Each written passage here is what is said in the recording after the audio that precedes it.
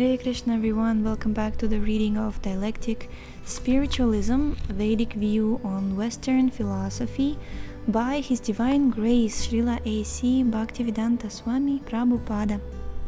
And this is Shravanam Diaries podcast. I'm your host Sulalita Devidasi.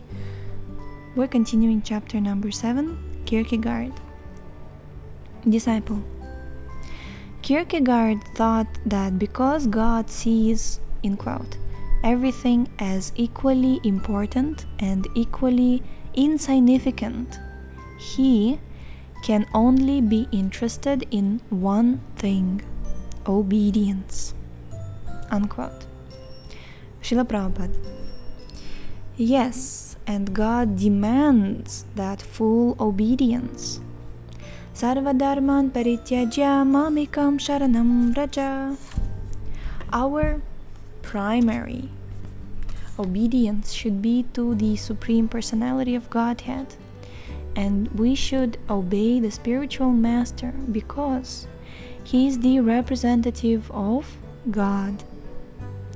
If a person carries out the orders of God, he can become a spiritual master or a guru.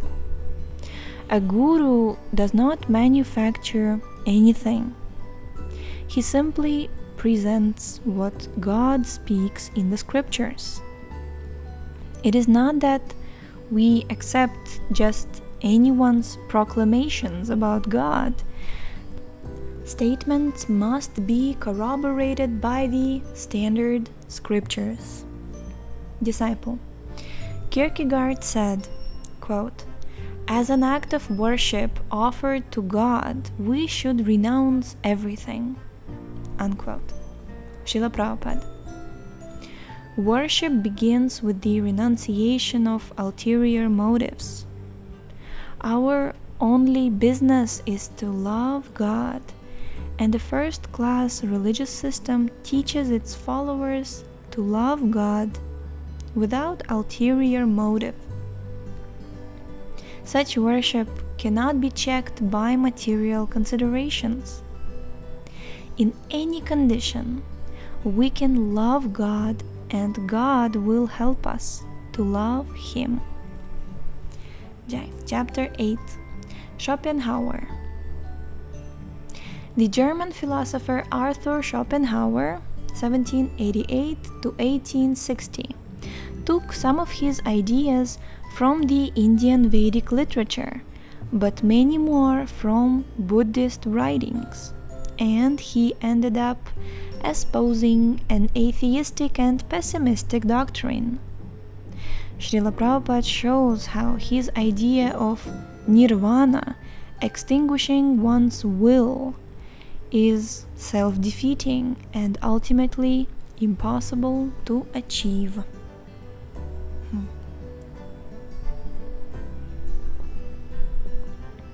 Disciple. For Schopenhauer, happiness means inactive satisfaction, nirvana, since he thought that the will to enjoy the material world is the irrational urge that brings about all suffering. He advocated the extinction of the will. In his main book, The World as Will and Idea, he wrote, the Indian Vedas and Puranas have no better simile than a dream for the actual material world, which they call the web of Maya, and they use none more frequently. From this, Schopenhauer concluded, life is a long dream. What is this world of perception but my idea? He goes on to conclude that life is a projection of the will. Srila Prabhupada. Yes, material life is a projection of the material will or material desire. And nirvana means that material desires are finished. But the living entity cannot be desireless because he is an eternal spiritual being. Thus, even when he finishes his material desires, he still has spiritual desires. In the materially conditioned state, these spiritual desires are covered by material desires. But in any case, desire is the constant companion of the soul or living entity. The soul transmigrates in this material world from one body to another, and he creates desires according to the type of body he gets. God's supreme will affords the living entity various bodies so that he can fulfill his minute will, which is made up of material desires. In other words, the living entity wills something, and the supreme will, God or Krishna, understanding the finite will of the living entity, gives his facilities to fulfill his particular desire. In this way, the will of the living entities is the cause of this material existence. However, Schopenhauer was wrong in thinking that you can become happy by extinguishing your will. Since you are a living entity, living being, you must always have desires. If your desires are stopped, you become like a stone. So instead of trying to put an end to all desire, you should try to cleanse the diseased form of desire. Sarvapadhi vinirmuktam. That cleansing process is Krishna consciousness, bhakti. Presently, our desires are desires of the body. When the living entity acquires the body of an American, a European, a Chinaman, or whatever, he desires like a human being. When he changes his body to that of a dog, he spends his time barking. According to his desires, he has received a particular type of body. But these desires are temporary, and thus the living entity moves from one body to another. Because he is materially covered, he considers the temporary world to be reality. But because it is constantly changing, it is not. Therefore, in one sense, this material world is all a dream. Disciple. And trying to enjoy this dream is the source of frustration. Srila Prabhupada. Yes, because it is a fact that we cannot fulfill our material desires which come and go like dreams. All material activities, subtle or gross, are manifestations of various dream-like desires. Therefore, the impersonalistic Mayavadi philosophers say, Brahma Satyam Jagan Mithya. The dreamer is a fact, but the dream is false. Our Vaishnava philosophy agrees that the dreamer is the factual, living entity. But we say that the dream of this material world is not false, but temporary. Therefore, the dreamer has to come to the real, eternal, spiritual platform so that his flickering material dreams can be extinguished.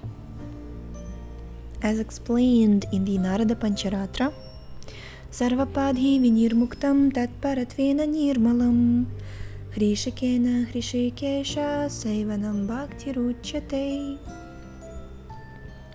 Quote, Bhakti, or devotional service, means engaging all our senses in the service of the Lord, the Supreme Personality of Godhead, the Master of all the senses. When the spirit soul renders service unto the Supreme, there are two side effects. He becomes free from all false material designations, and his senses become purified. When one abandons the dream and awakens to reality, that is Krishna consciousness or bhakti. Disciple, then will or desire can never be annihilated. Srila Prabhupada. No. The Bhagavad Gita 3.5 states that we cannot live for a second without desires. Because we are living, we must will and desire at every moment. Disciple, what about the Buddhists? They advocate a state of desirelessness. Srila Prabhupada. They believe that if you dismantle this material body, there will no longer be desire or suffering. But this is not a fact. The fact is that you are an eternal spirit soul. You do not die after the destruction of the body. Consequently, thinking, feeling, and willing are actually carried from this body to another body in the process of transmigration. When the body dies, the living entity's will carries him away, and according to the quality of his will, he receives another body. That body may be the body of a demigod, a dog, a human, or whatever. In any case, will or desire is the carrier. Disciple, Schopenhauer was greatly influenced by some of the Vedic writings. He wrote, quote, "Every keen pleasure is an error and an illusion, for no attained wish can give lasting satisfaction. All pain rests on the absence or passing away of such illusory pleasure. Thus, both pain and pleasure arise from defective knowledge. The wise man, therefore, holds himself equally aloof from joy and sorrow, and no event disturbs his composure."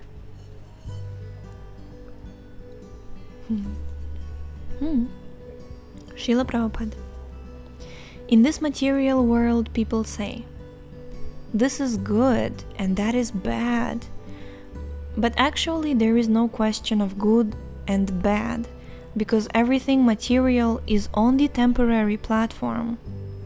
Also, the Bhagavad Gita states that the pains and pleasures experienced in the material world do not touch the spirit soul.